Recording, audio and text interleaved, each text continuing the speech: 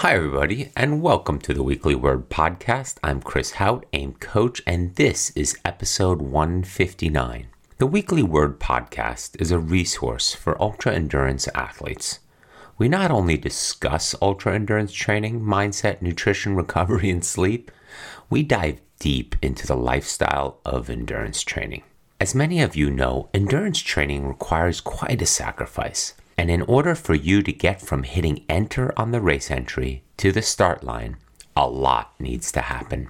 The obvious is always the training, and we discuss plenty of that here. But there's a considerable space between the training and the start line. And that is what we try to dive deep into here on the Weekly Word Podcast. Beyond the training, how do you reach your endurance potential? How do we navigate these training hours with our family and career?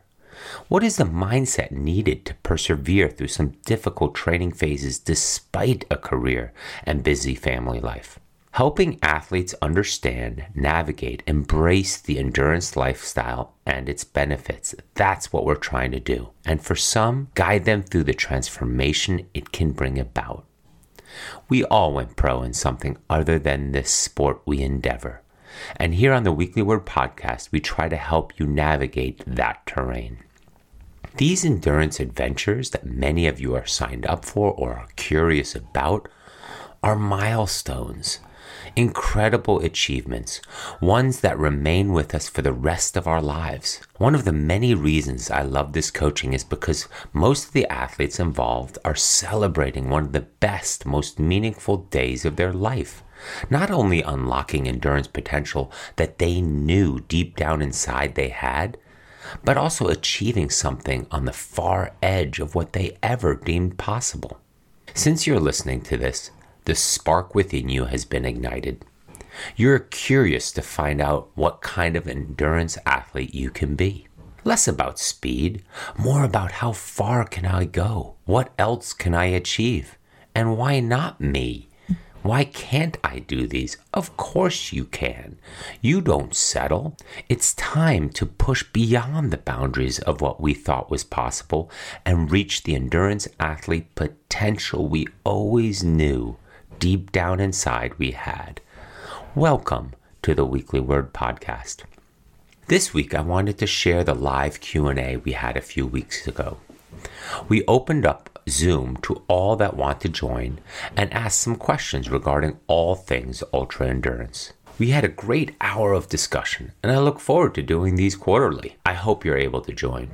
We send out the invite and the link in the Weekly Word newsletter, so be sure to sign up for that, not only to stay informed, but also a deeper dive into the mindset component of ultra endurance. Some questions this week revolve around how to structure a return to swim training.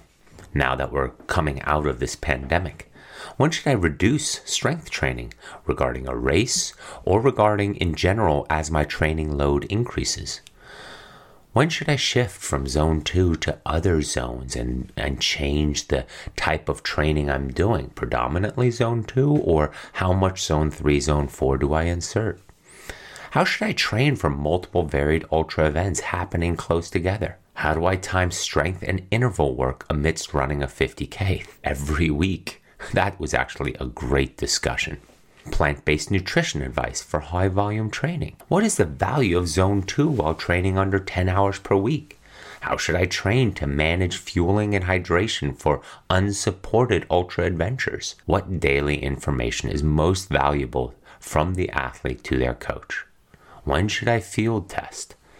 And how do I deal with some injuries, especially calf pains or shin splints and so forth? So I hope you enjoy this live Q&A session recording, and I look forward to hearing any feedback you might have.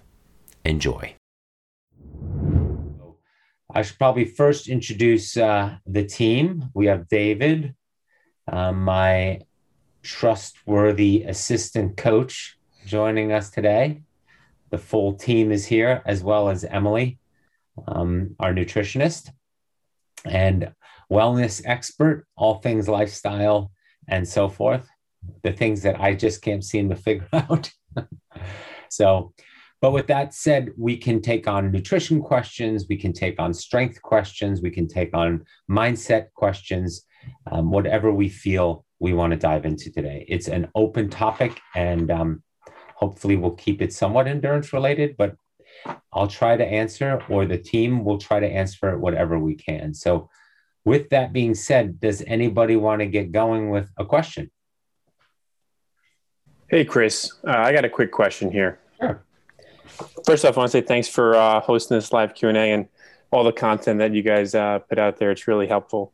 What type of advice would you give to an athlete returning to swimming, given basically, 2020 and no swimming? How would you kind of structure that? That is a great question, and one I'm surprised has not come up amongst our athletes in that format. Well, there's a variety of ways we can return to swimming, because we'll go backwards first and see how after a while, even doing stretch cords, if you're not applying those concepts in the pool, run out of runway. And so therefore, we would probably have stopped doing stretch cords somewhere in the summer or early fall last year. Again, A, because we're not applying that strength and that movement properly, and B, we didn't know that we would be this long without pools. But then as we enter back into the pools, there's two ways we can do it. We can do multiple workouts a week that are shorter in distance, let's say 1,500 to 2,000 yards, and focus on them being good quality, staying connected to our stroke, and actually being able to do the intervals and the intention of the workout successfully. So let's say you're swimming hundreds, that you're able to do them on some sort of interval, obviously not as fast as you used to maybe be able to, but that you're at least able to start getting repeats in and some focus around the swimming. Now, many of us don't have access to pools multiple times a week. So we have our, reserved 1 hour here and there, or 45 minutes. So there I would focus on getting in the maximum amount of yards in that hour or 45 minutes, once or twice a week.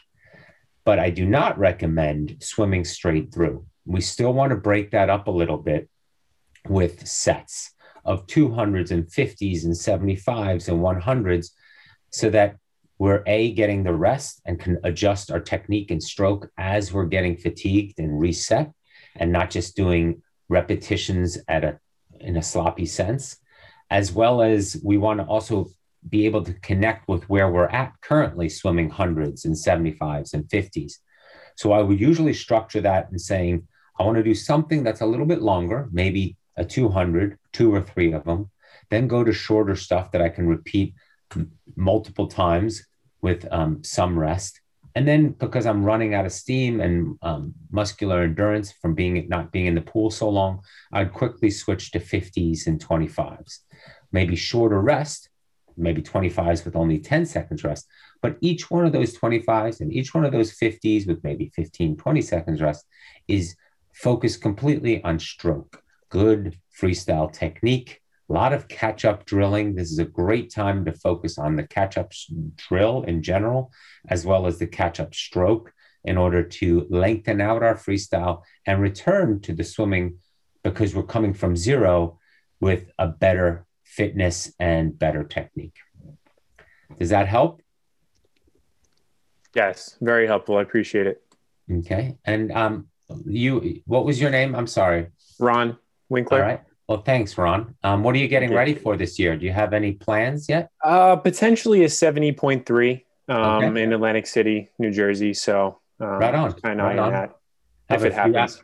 A few athletes doing that. So an ocean swim is another one where you also in the pool want to also get ready. How do I get ready in the pool for an ocean swim? And that is some head up drills that I have a lot of athletes do. And that is having your eyes out of the water, looking at the other end of the pool for the entire length. So you're getting used to swimming high on the water, not only for sighting, but to use those propping up arm muscles and chest muscles in your freestyle. And then secondly, keep in mind to throw your arms as though you had weights on your wrists or your watches, because in a wetsuit, we often don't bend our elbows the same way we do in a pool. And so if you're swimming more of a swingers type of stroke where you throw your arm instead of bend and bring it forward, that's more helpful in the open water environment. I notice that even now swimming open water to the pool, I switch strokes, I switch technique when I go to the open water. So something to keep in mind as you return to swimming now. Mm-hmm. Thank you. Thanks for the question. Of course.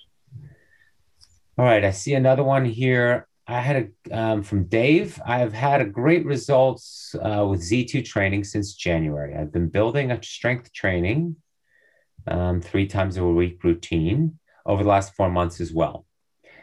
Looking at November Ironman Florida race, at what point should I shift out of Z2 training, and should I reduce the frequency or number of sets of my strength training? Well, the second part of that question is easier to answer than the first, but both are we can dive into the answers here. Most people back off on strength because they're fitting in the swimming and the running and maybe some stretching and general life as well. And so they find that the better use of their time is to do one of the 3 sports versus also spending the extra hour, or maybe with the commute to and from the gym, the extra hour and a half, 2 hours at the gym. So that's something to keep in mind with your own scheduling. But also, we want to think about where we get the most bang for our buck. And if let's say our strength is running or cycling, well, maybe we want to spend that hour instead of strength training in the pool, or where we can just bring up the level of our sports. But the important thing is to keep that strength training, especially for Ironman Florida. On a flat course like that, what we often run into is that we're in 1 or 2, maybe 3 gears for most of the 112 miles, which makes this a completely different type of bike ride than many of us are experienced, whether it's climbing, hills, rollers, downhills, where you have a chance to coast more and have momentum. In Florida, you're in a gear and it's like a trainer. So I would definitely stay on the strength, because being able to hold 1 gear with a good power effort for a long period of time comes with good strength training, as well as a good trainer program.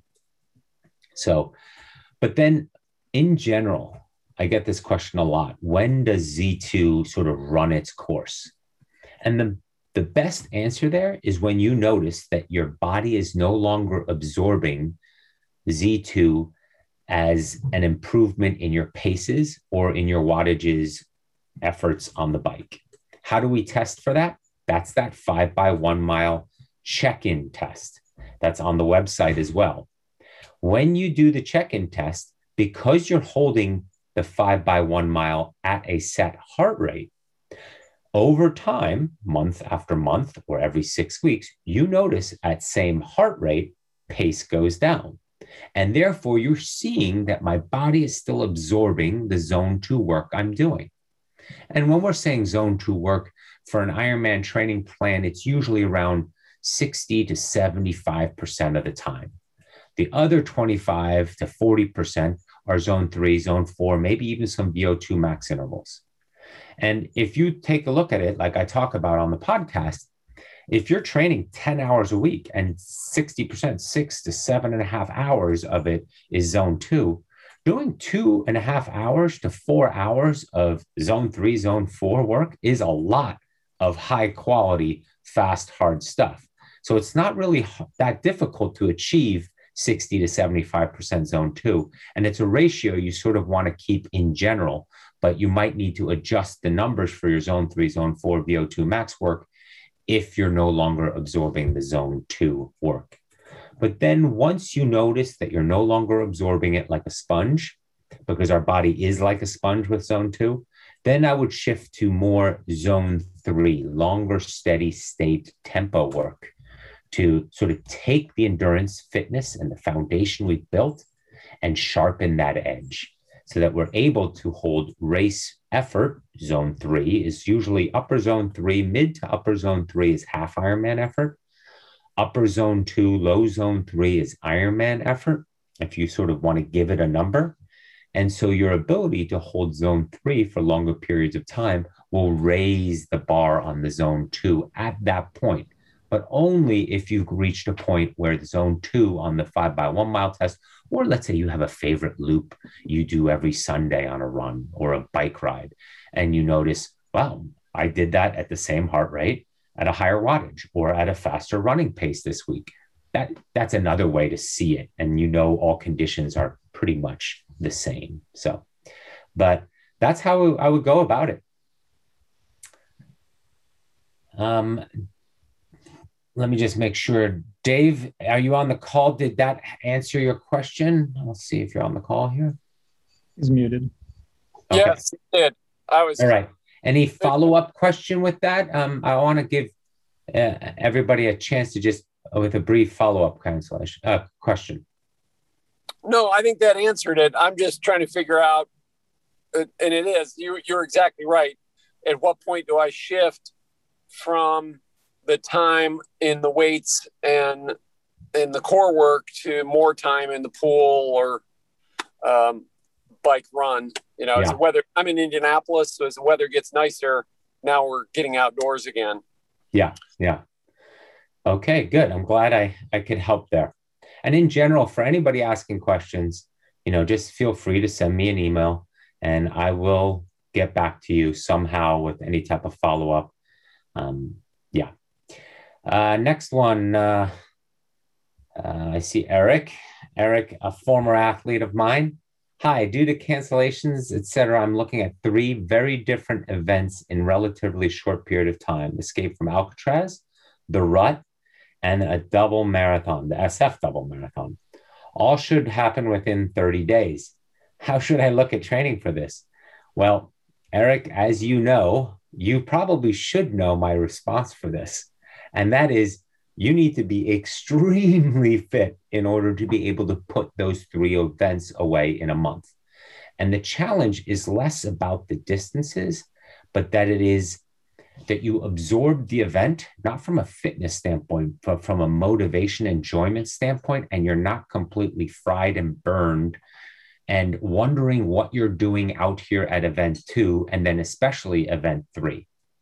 This happens to a lot of people racing back-to-back Ironmans, even professionals, that you're out there and you're having this deja vu moment, and it's hard to dig deep and ask your body to really pull a lot out of it, more than it is done in training, as well as more that is really able to attach sort of a sensation feeling to, because that's how our body works. It knows from the training what we've been doing and can then attach, via some brain science and the default mode network, that it can sort of recognize what we're doing and start working on the efficiencies and the mindset and the neurochemistry around that. And if you're constantly asking your body to do something in a 30-day period, that's way more than you've been able to train for or properly stack. That would be my biggest concern. And A, motivation, and B, injury, right? So how do I get very ready for those 3 very different events? I would have to be extremely fit, so that escape from Alcatraz really is just a training day. But the training day, because I'm so fit, allows me to still play around and have some fun in it. But I'm so fit, I can recover almost within 48 hours. Then the Rut, which is already pretty difficult in the first place, is going to take different strength out of you. It's going to beat you up, especially because of the sort of deeper muscle work that requires from the hiking and the downhills and so forth, into a paved double marathon. So your legs' ability to handle a double pavement marathon without injury is going to have to show that the Rut also didn't take much out of you. So one of those I would sort of throw out as a training day, only look to finish, and then sort of take it as a survival finish, not look to have any type of special result on the double marathon. So, but yeah, that's going to require an insane amount of fitness. And there's definitely athletes out there that build up to this. And I've been in conversations with an athlete of mine who wants to sort of do an Ultraman and Badwater in the same year and do well in both of them.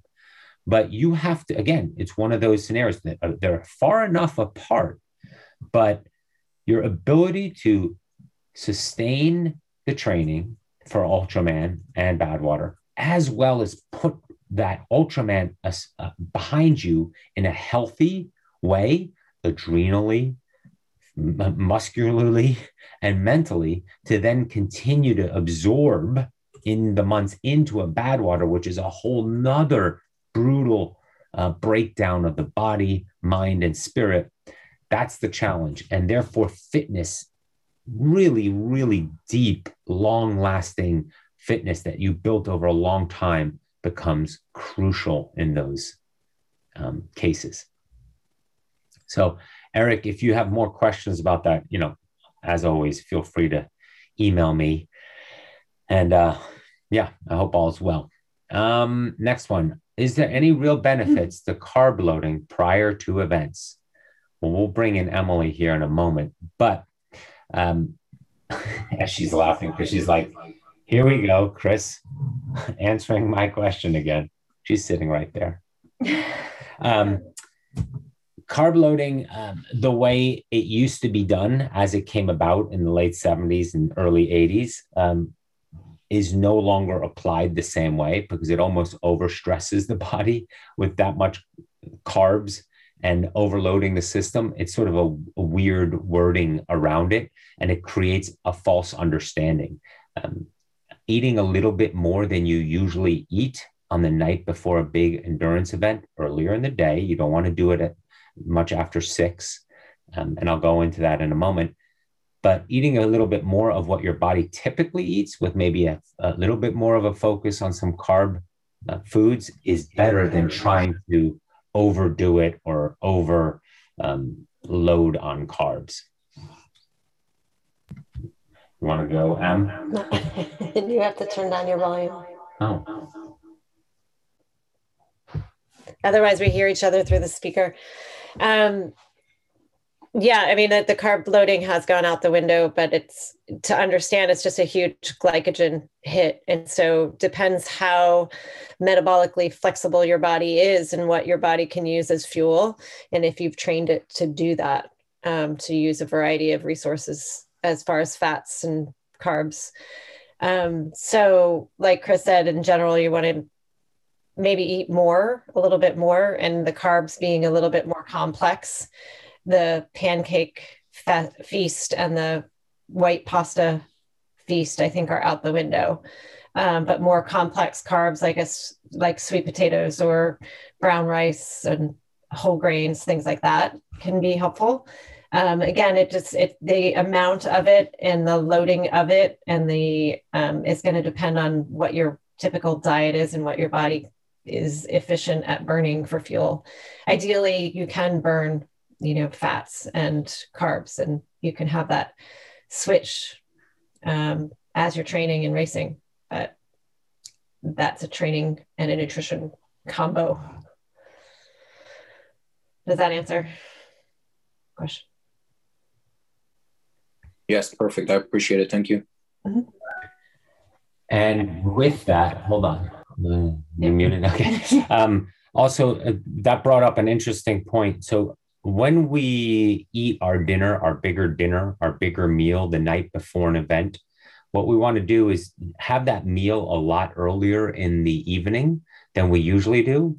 We go to bed earlier, so we want to keep that gap similar. But also we're getting up earlier the next morning prior to the race. And with that, we're also going to be eating breakfast earlier than we usually do. And so you want to keep that gap. So if I'm getting up at 4 a.m. for, let's say, a 6 a.m. race start, and I want to have breakfast at 4:30, well, if I'm having a dinner at 7:30 or 8 at night, I am not going to be hungry to have a proper race breakfast at 4:30 in the morning. So what I usually like to say, I typically have dinner around 6 p.m. in my normal life, and I have breakfast the next morning, let's say at 8 a.m., right? That's a 12 to 14 hour gap, let's say. So similarly, in this case, going to bed earlier, I would have a dinner at 4:30 on the night before the event. And then the next morning, I'm having breakfast at 4:30. So a similar 12-hour gap. So that our body processes and absorbs as well as flushes out in a similar time frame as we do in our regular, when we're at home, when we're just training. So and that takes practice. All right. Next question is, I have a question, Yvonne, but you're going to ask via the audio. Why don't you jump in? I figured it would be easier just to speak it rather than type out too much. Good to hear from you again. It's nice to see you as well. I caught up on the Coach's Corner today too, which was always spot on. But thank you to you and Emily and David for hosting this. Very much appreciated.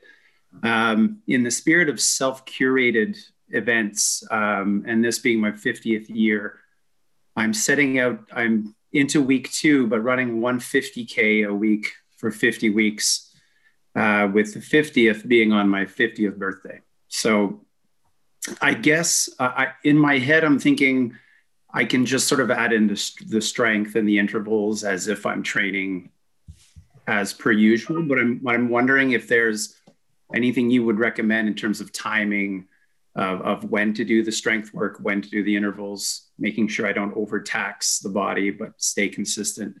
And also, Emily, as a vegan, any nutritional advice in terms of making sure I recover well? I think I know what I'm doing, but I don't know how much. And I know that this is an organic process at the best of times, and what might work this week might not work in 4 months. But any sort of advice you can give in terms of the recovery, especially in the day of, the day after, would be really appreciated. Thank you. Okay. Well, first I would say, why don't you slide over here so that we don't have that problem anymore? Whenever you're ready to be on camera. But also, look, this is really cool. There she comes. She's leaving that one and she's joining this one. That being said, I'm sorry, did you say you already started the 50Ks and are heading towards, or you still have yet to start them? No, I started Saturday last week. I'm trying to time it so that the 50th one that I do is on my birthday, so March of next year. Okay. So you're 1 in. I'm 1 in. Number 2 is tomorrow morning. So okay. So, and you said you're running 150K a week or 50K a week? I'm doing a couple of short ones during the week, but the objective is to do 1 50K run per week. Okay, gotcha. So let me ask you this. Why are we doing intervals? What's your intention around doing the intervals during the week? Are you looking to maintain speed, strength, leg turnover, technique, form? I'm just curious. But I mean, there's definitely benefits, but I'm curious as to why you feel because that will help us decide when to insert them. I don't want to lose the leg strength I feel like I've gained, particularly since the year I spent training with you, I think it was 3 years ago. The focus has really been on maintaining that leg strength that I have gained. Okay. And I've also, foolishly or not, I've signed up for the 100 miler that I've finally completed on my 3rd attempt. And that's in October. And get to the start line, do as much of it as I can, and then take the next 2 weeks off, 3 weeks off. I know that's kind of foolish, but I don't know where I'm going to be at that point. So I want to maintain at the very least the leg strength that I have gained, because those 50Ks on the weekends will be either city runs, or as soon as we can access the park across the river, get some more hills involved and more trail running type. So I guess in my head, I'm thinking, I don't want to lose the strength I've gained. I'm not worried about speed anymore. I finally let go of the ego. So I guess, just maintaining the leg strength that I already have. Okay. So the main point that I would keep in mind with those intervals is surely build into it. We don't want to force anything. You're going to accumulate a fair amount of fatigue over the next few weeks and months. And so therefore, asking your body or staying very in tune and listening to it, so that maybe your interval is a 10-minute interval, but it takes you 8 minutes to really get to the speed or the effort or the heart rate that you're looking for. And then it's only 2 minutes of work. So be it. You're still having the training effect. 1, gradually building up to that. And 2, that short stimulus that allows you to recover from that short effort effectively. Right. So that's the one aspect. The other aspect to keep in mind is the rest of the time you really want to recover and feel good about trusting that what you're doing every week by running a 50K is going to be quite beneficial because of the strength that you're doing it on tired legs, or the last 10 miles / 15K are basically strength work if you're maintaining some sort of good form, because you have to keep your body together in order to put forth that effort or that output. And then, so if you're going into the weekend structuring it around, maybe because of the strength work being important to you, now it's no longer a question of repetitions, it's a question of the movement and staying connected to the strength that you actually do have, right? Okay. And so from that standpoint, keep the weight lighter. And if that's your anchor workout of the week, I would go from there and say, all right, well, I'm going to run my next 50K on Saturday. So therefore, the best outcome for my week and the intentions I set for my week on the outcomes I'm looking to have will be to anchor my workouts of strength on, let's say, Wednesday or Tuesday, right? Yeah. And then maybe sort of get the legs going again 2 days later, Thursday, right? So if you do strength on the Tuesday and some intervals and leg turnover on the Thursday, you're doing your endurance in the 50K on Saturday. And maybe on Monday, the following week, shakeout jog, Yeah. And also don't overlook strides as your intervals, right? Great way, again, because we get a lot of the benefits of quality intervals with shorter stuff because we recover quicker from them. We still get the physiological effect and the high heart rate effect and the VO2 oxygen uptake effect and all those physiological outcomes, but we want to be able to recover from them. So space them out. And the biggest thing I would say is trust yourself, because being able to do that 50K a week is building the fitness every week to where you want to go. And so, and if you're feeling good, you could always stack them. So let's say 1 week you do a Saturday and a Tuesday, and then you give yourself 10 days off. Mm-hmm. Not off, but like lighter workouts and some recovery workouts and some easy jogging, so that then the next one is 10 days later. So we really use that gap. David and I sort of had our side conversations about Iron Cowboy and sort of what he was doing. And I actually had him with Rich as well. And when I was down there, and it's just, there's no wiggle room. And so there's no listening to the body if there's not that gap. And when he did an Ironman in all 50 days, or his original challenge, there was still a gap. He could manipulate and listen to his body. So that's what you want to use to your advantage. Use the time you have really effectively in order to then set your intentions for the following week. And I would do that.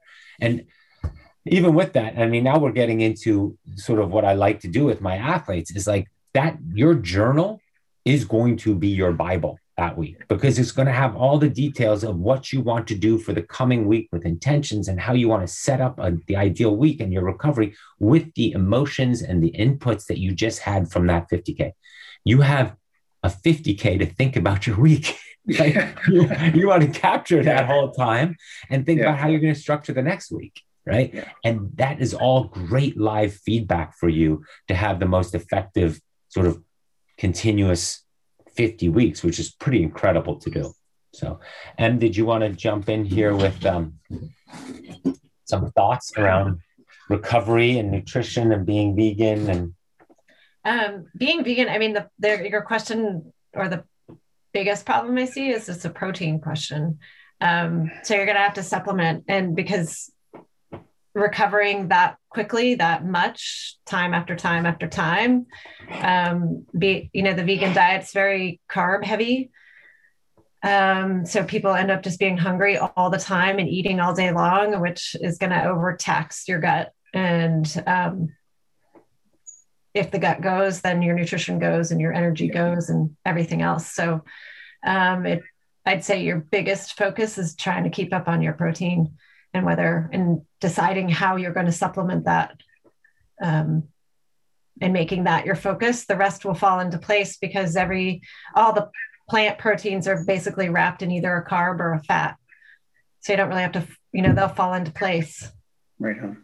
But are there any specific, in this case, are there products you would recommend? Because in this unique case, if you have suggestions, it might be worth. Yeah, everybody's different how they want to get the proteins and why you're vegan in the first place and what your beliefs are or what not. But protein powders, a hemp seed or I think the cleanest and most efficient. But you're just going to need a powder to get that many grams of protein that you need. I think that's the, other foods you probably are aware of. I don't know your current diet, but you said you think you do a good job. So you're probably aware of, peas and hemp seeds and all the, high protein plant foods. So I'd say you are going to have to decide on some type of supplement to get that done. And maybe, even maybe some branched chain amino acids or some, amino acid supplement just to make sure you're getting all of the amino acids in the profile. How long are the 50Ks going to be taking according to your sort of thoughts? I guess it depends on the terrain. Like the more city type stuff will be somewhere in the last week's took me a little under 5.5 hours. Okay. And just kind of putzing around at a happy pace, probably a little on the fast side, to be honest. But I know myself well enough at this point that, of course, the first one's going to be faster than, 5-6 weeks from now, certainly a few months from now. And as soon as we can access the trails just outside of town, obviously with the ups and downs, that'll be a little slower. And I kind of want to throw some variety in there as well. Last year I ran a marathon on my street that's 200 meters long, so that kind of thing, just try to keep things interesting or mentally challenging, but somewhere in the 5.5 to 6.5 range, knowing that some days are going to be longer than that too. Yeah. So, well, and you have all day, right? You give yourself exactly. that day, and that's half the fun. If you need more input or specifics regarding that, also feel free to email me and I'll put you in touch. That's great. She also has plenty of ideas with regards to specific supplements that she might be willing to share directly with you versus us sitting here promoting and plugging a product line. But I appreciate knowing what you guys know works, and the more feedback we get as athletes, the better. Yeah. So thank you both. Do you have a specific nutritional challenge or challenge with the vegan diet to begin with, or? They no more than anyone else who eats vegetarian or vegan. It's the B12. It's the making sure we get our proteins. I think we get lots of proteins between chickpeas and beans and, the almond butters and things of that nature. And I hadn't even thought of it, but when you say you get the fats, you obviously with the vegetable protein, but making sure that is a focus weekly is going to be huge, and making sure I get the right foods, not necessarily too much food, which is a rabbit hole I can easily get into because you're right. Like, you just eat and eat and eat. And then Monday comes around and I was like, okay, Yeah. And I'd say, one of those things, and just in general, not vegan or not whatever style you eat, is not getting into that eating all day long is more of, again, because then your body's it's trying to do everything all at once, trying to process digestion and trying to recover muscles and trying to make your brain work. And, having those breaks, having clear meal times and then the break, so trying to figure that out. And like I said, I feel like many vegans they're just hungry all the time because it's so carb heavy. And then so they end up eating all day long, and then the gut gets quite taxed. And then it's a stress. It's still a stress. It's a stress. Stress is a stress. Yeah. So nothing about, so it's just more about being conscious about meal times and getting enough at meal times. And again, I think if you focus on trying to get, the protein parts in, the rest will fall into place a little bit easier. Fantastic. And that's easy enough to get the powders and put them in the smart way. So thank you. I don't want to go on and on about veganism here, folks. My apologies.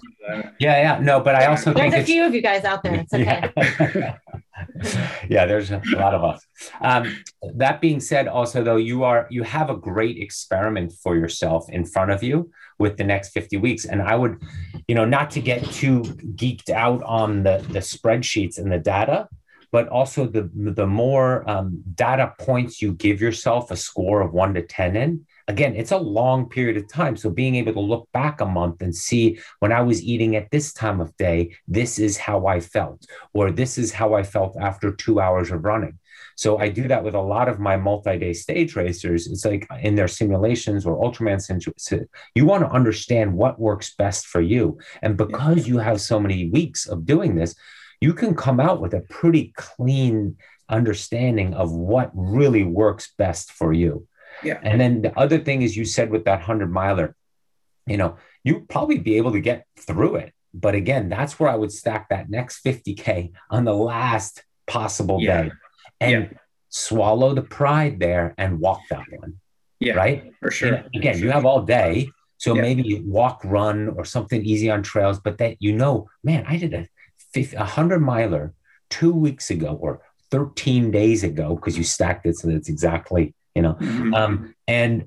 but yet I still was able to get through a 50K and a 50K, 10 days prior to that. So there's ways to finagle it, but you really just be good to yourself and walk them here and there if you have to, because you'd rather get to the 50th and look back and go, I did all 50.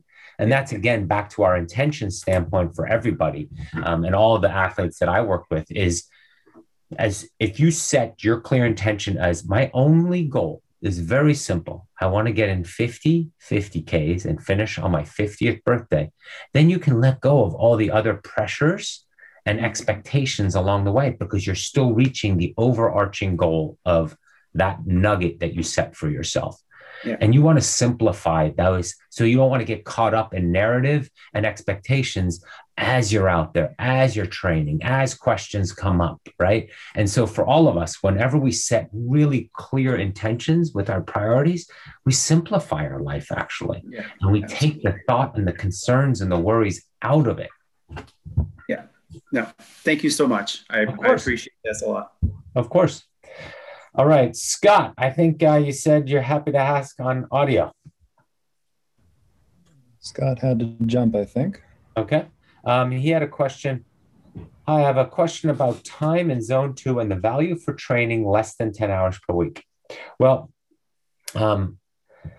for sure, there's value in it. And for sure, it's a stackable thing of time. Just because we don't have a lot of time to train, it doesn't mean that we're not accumulating over many weeks and months the same amount of time relative to who we are. So many people would like to say, well, 1,000 miles of running, how do I get in 1,000 miles of running at zone 2 to really have the physiological benefits I'm looking for? Well, you can do that by, doing less, 10 hours a week or 8 hours a week or 6 hours a week. But if they're all at zone 2, it's still 1,000 miles at zone 2, right? Zone 2 is less about a recovery question than it is a consistency question. And that's one of the parts of zone 2 training and endurance training in general that is a big part of our philosophy. Is it's not a question of how much you do, it's how many days in a row we do it, because that means we're absorbing it, we're recovering from it, and we can do it again the next day and the next day and the next day. And therefore, the benefits of endurance and the physiology that comes with it start taking place, versus occasionally having a great 18, 20-hour week, and then for 2, 3, 4 weeks, only having a 12-hour week or a 10-hour week. I'd rather have 10-hour weeks. So that's a question that comes up frequently. And the value is more, can I do it many weeks in a row versus am I looking for big training hours? All right. Anybody else have a question? Chris, I have a question. This is Aaron. Yeah. I have a question about training with the amount of fuel and water and electrolytes for the event. So during my training days, my long training days, do I try to load my pack that I paddle with? Do I try to load that up fully so that I can get the balance on my board and the like, moving forward. Yeah. So Aaron is one of my athletes, and he's a stand-up paddler for endurance distances. And he's getting ready for an 11-day. Well, it used to be 11-day. Now this year he's just going straight through. He's switched groups from 11 individual days to now we're just going to do that distance straight through. So the main thing there is that we get a good understanding around what we need in training and knowing that it's going to change a little bit in racing, as well as that we want to prepare for circumstances that knock us off our plan. And so for you, having a variety of different foods and drink along with you, and first going by feel and seeing how you're going with, of course, the baseline of guys is a minimum 175 calories an hour and 20 ounces of fluids. I always say water. And then women is minimum 125 an hour with also about 16 to 20 ounces of water. Those are sort of the floors given the output that we're putting out an hour, running, cycling, paddling, swimming, whatever it is. And then we can adjust from there. We also want to keep in mind that it takes a while for the body to adjust and adapt to taking in food and drink while we're also moving, doing our training / event. So therefore, that's why it's so important to train it. We're also teaching our body to absorb calories and hydration while doing said activity. And as we all know, when we're training, when we're doing said sport, the blood is going to the working muscles. It's not really going to our stomachs to help us digest. And so therefore, we want to sort of teach it to do the hybrid engine at both times, battery and engine power at the same time. And so that is unique to everybody. And so from there, you can go by general numbers, but the best way is to understand this is how it works for me. And this is how I've sort of progressed to see how it is on hot days, on cold days, on windy days, on really hard effort days, on easy days, further into my training, 3-4 hours in what my needs are versus the first 2 hours. Many ultra runners, for example, know that, by hour 7 or 8, your fuel needs are completely different than hours 2 and 3, mainly because you're behind on calories. There's no way to keep up. And you really do start to get quite hungry, and the needs and the burn rate and so forth starts really asking for more. And then you eat a little bit more, and then you're like, I'm good for now, but you have to continue eating like that, or else you start hitting these hunger pangs. And so, Aaron, that's the main thing. I would have a variety of foods and make a good, keep good notes, which I know you do, on what has been working, and continue down that path of narrowing it down so that okay, these 5 products, no matter what, work. Even if I need to catch up on calories, or even if it's super hot, or even if I swallowed a bunch of salt water and I just threw up and I don't really want to do more. I mean, you're stand-up paddling, but for my paddlers, true paddlers who on their stomachs and on their knees, they're often getting a lot of salt water in them. And then they also have to know what it's like to eat with a stomach full of salt water.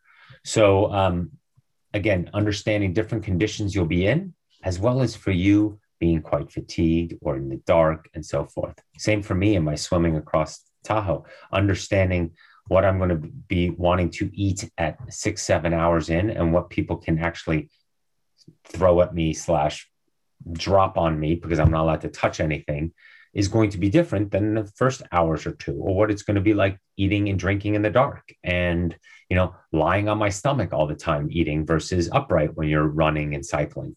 So practice and simulate and practice and simulate. And that's what the long weekends are always for, a great opportunity for us to apply our fueling and hydration strategy. Did that help, Aaron? Yeah, that's great. And that's what I've done up to this point. So I'm glad I'm continuing on the right path anyway. Yeah. And especially now where you're switching over to sort of having more time to train, and we'll have a few more simulations and we'll really have some fun here now. That's where you want to sort of have a special page in your note taking of your nutrition. And I say this to a lot of athletes. It's a completely different part of the training peaks and the logging of how am I responding to the nutrition and the hydration, and what am I observing? What are my mood swings, right? We all know from long days, there's times in an event when we're sort of like, oh, this is awful, and I feel terrible, and I thought I trained for this, and I feel terrible, I feel out of shape, and I thought I would feel better. And then you're literally out of the Snickers bar commercial. You like have a bite, and you're suddenly in a great mood. You're like, everything's fine, I feel great. It's like, it was all calories related, right? It's just once our blood sugar drops, it starts messing with our head, and we want to save that cognitive load for when things they're going to get difficult. And so as long as we work on that bathtub strategy that I usually talk about, we want to keep it half full or from draining too much. We know we're not going to keep the bathtub full because there's no way to keep up the burn with the burn rate of the activity we're doing. So therefore, how do we stop the drain from going too quickly? And that's the big picture focus. Good. All right. Anybody else? Some great questions today. And I think the type of questions that really are beneficial to everybody. Chris, I've got a question for you as a coach and an athlete entering stuff into Training Peaks and logs and notes. What type of information on a daily basis is valuable to you? Yeah. What we're putting in. Yeah, this is the question. This is a question that comes up frequently. So I compare it to a sports event and a color analyst versus the play-by-play. And the play-by-play, I don't need to know because I wrote the workout. So I know what was intended and what we were doing. But the color is the key, right? Understanding how you're feeling, what you're observing, what you noticed versus last week, how you're growing from that. So, for example, that might be, man, I did this course last week and I felt way better. I have heavy legs today. And looking back, I can see it's probably because I did the strength work late at night on a Friday and it's Sunday morning and I haven't really recovered from it. That's great notes. There's a lot in there because you can break that down into needing more recovery and us timing the strength work differently, but you also noticing and not forcing it. Then there's other times where we read notes like, I'm always hungry today. I had a rest day today, but I felt like I was eating all day, right? Or I was super thirsty. Well, that tells us also how you're recovering or how your body's trying to catch up and it's still giving you the proper insights and signals for what we need. Or slept terrible. Well, might be some recovery needed, or something taxed you too much, or couldn't achieve the intervals. Well, there's times we write the intervals in order for you not to achieve them. That's the whole point. We don't want you achieving them on the first try. Otherwise, they're not really intervals. They're supposed to be on the far edge of what you graduate to those intervals, right? And now you're crushing them. Well, now it's time to do a new benchmark.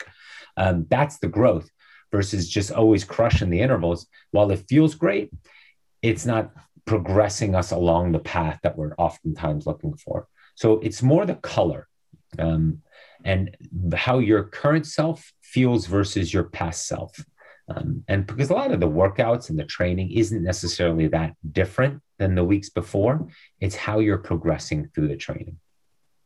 Yeah, that's perfect. That makes a lot of sense. Thank you. Yeah, it's storytelling, quite honestly. It's your ability to capture your sensations and what you observe and to be able to put that in a paragraph to me or to your coach for people listening. Because then they have the tools to properly give you the training according to you and how you're absorbing and having the adaptations that the coach is looking to get. Right. Yeah, that makes a lot of sense. Cool. All right. We have another one here. The field tests for determining zones, 5x1, et cetera. Do you do them all the way to the event or stop at a certain time prior to it?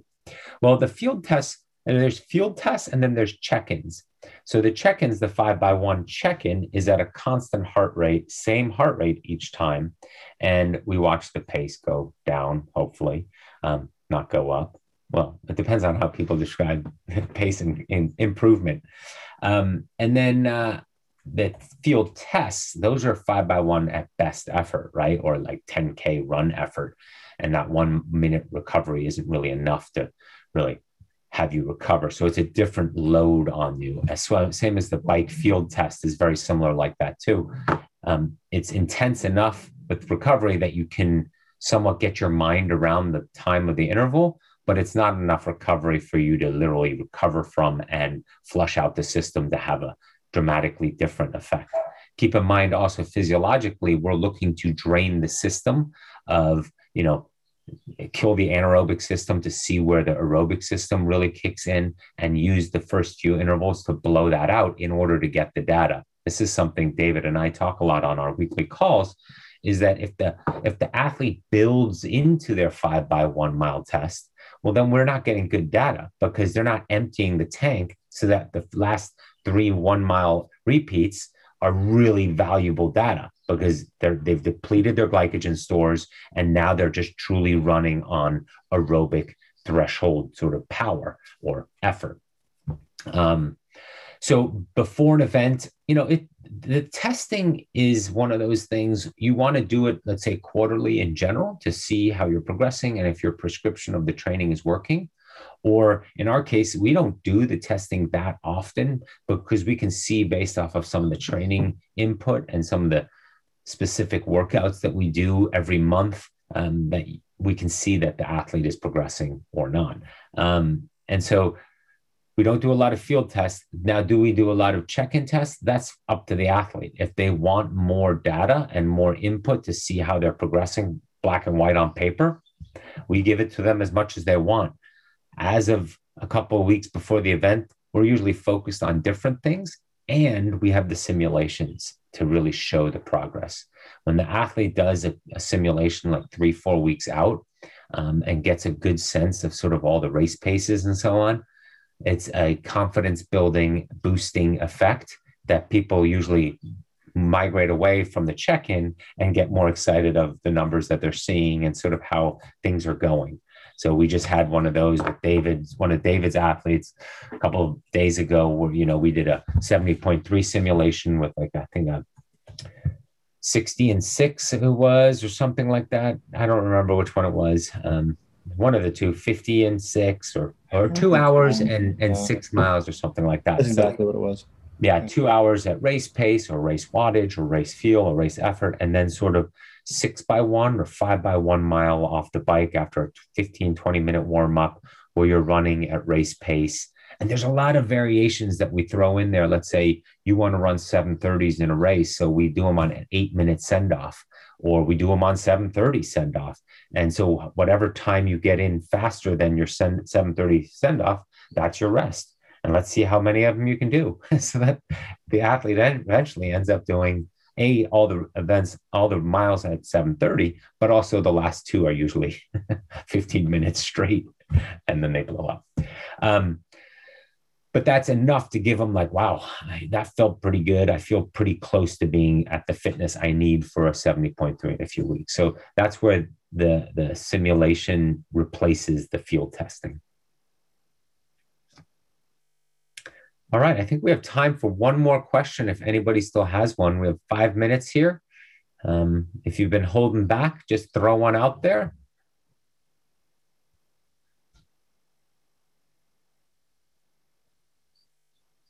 Did you have one from email, David? Sure. Yeah. I have one from a gentleman named Nick, and he is a fan of the podcast. He's a long distance runner, and his question is, I do Z2 runs, and they're leaving me in a lot of discomfort with my calves, so much to the point that I feel a day off afterwards is needed, and surely this can't be right, correct? I did a 12K run last night in zone 2, and I'm feeling it right now. So he's wondering how to deal with calves. Yeah. I would also first question what zone 2 heart rates that he's using. If he used, for example, our data, which he might have, or if he's just using the Training Peaks formula plugin. Sometimes they're good, sometimes they're close, but other times um, they're off. So that would be the first question I would have in return. And then secondly, there is a sweet spot here too. We do want to be somewhat running if we're going to have to go into zone 2. And so there's the space we get stuck in. We don't want to run so slowly that we have to change our running form, that it's not really running. It's that fast walking with your hips flying to side. We don't want to do that. We'd either want to run until we get out of zone 2 and then walk, but not in the gray zone in between, because we don't want to promote that bad form, bad hip landing, bad foot landing, and so forth. We want to run while we can in zone 2. And then once we're out of zone 2, go back to walking. And as we get fitter in zone 2, we'll hopefully be able to spend more and more time running, truly running in zone 2 versus this stress on the calves because the feet are on the ground too long on the swing in the back of our stride. That makes a lot of sense. And too much ground time, right? It just asks the calves to do a lot of work. So that's the second point I would say. And then thirdly, we would have to probably roll those things out and get some, time spent with them, as well as some calf sleeves to keep them compressed. It's remarkable to me how many people love putting on calf sleeves, not socks, but sleeves, for shin splints, for calf issues, for Achilles issues. It makes a big difference. I can't explain why, but I recommend it to so many people, and they just seem to say it improves it. For many dramatically, and others enough that makes running tolerable. Do you have any input there, David? Oh, yeah. So I'm unfortunately one of these people who has calves as the weak link in my running. And it's very, very frustrating to this day. It started a couple months ago. And so I have a laundry list of things and they all work. And I've been getting pretty clinical about this. So one of them— How about you keep it to 3? Okay, I'll keep it to 3. So one is range of motion. Your calves need to be able to bend, right? You can do a knee test where you're keeping your foot away from a wall that you're facing. And I don't remember the distance because it depends on how tall you are, but something like, 2, 3, 4 inches. You can look up the guides online and they can, when you bend your calf, your ankle, and you can see if your knee touches the wall from a certain distance, that's the test. You can look that up. Or you can email you. Or they can email me. That's true. David@aimcoaching.com. Amazing. And then a slant board is the one piece of stretching equipment that I have. What plant board? A slant board. So it's just a piece of wood at a 30-degree angle, and I stand on that, and then I'll bend forward and get the hamstrings as well because it's all a connected chain. And that was a game changer to begin with. That also helped with plantar fasciitis. It just vanished when I started doing that.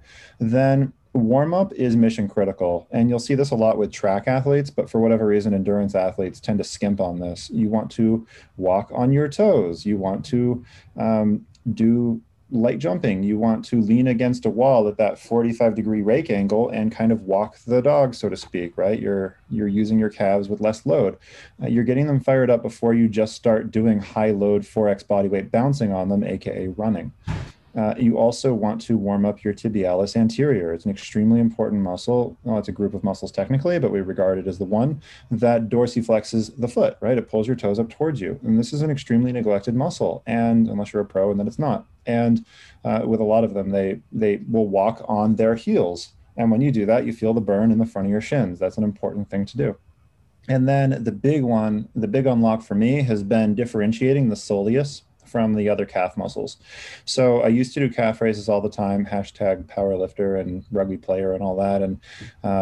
And you would do them standing up, and that's great, except it completely skips the soleus, which is the dominant calf muscle when you run. So if you're having calf soreness, then I would put a laser on the soleus. The way you train it is by bending your knees at 90 degrees, and then you do calf raises. So there's a machine at the gym, which is a seated calf raise. It's there for a reason. And you can also do this by just bending your knees, standing there in an air squat position and doing calf raises. If you do that, then you're not going to have problems. See, this is why we love David. He's the perfect addition to this coaching business. I love it. Or you can just wear high heels all day and therefore you're fine. Yes, you should definitely wear high heels. The higher, the better. Or figure out why you're overusing the calves. Yeah, and or as Emily just says, and she's always big picture on this, figure out why you're overusing your calves. So that being said, I think that's it. That's our hour. I really appreciate everybody for coming on and joining us with some questions and some input and some fun idea exchange. And we'll have another one of these probably in a quarter or so. That is in 3 months, not in a quarter of an hour. And I think that went great for our first one, and I appreciate you all. And please, if you have any questions, feel free to just send David or I an email, Chris or David at aimcoaching.com, and then we can maybe follow up with any type of individual needs that you might have. All right. Thank you very much. Of course, you're all so Thanks, very Chris. welcome, and I will talk to you all hopefully soon. Thanks, everyone. Thank you. Bye, everyone. Well, that's it for today's episode. If you have any of your own questions, or if you have any feedback about how we can make this podcast more beneficial to you, please contact us at chris@aimcoaching.com or david@aimcoaching.com. We really enjoy hearing from you. If you know someone who would enjoy this podcast, tell them about it. If there is a specific section you think someone might like and you want to share it with them, then there are timestamps in the description, and you can tell them where to jump to in the episode. If you want to, you can leave a review for this podcast on iTunes. In closing, I asked Chris for a really good quote to end the podcast, and he did not disappoint. So in the words of Viktor Frankl, "What is to give light must endure burning." Train well.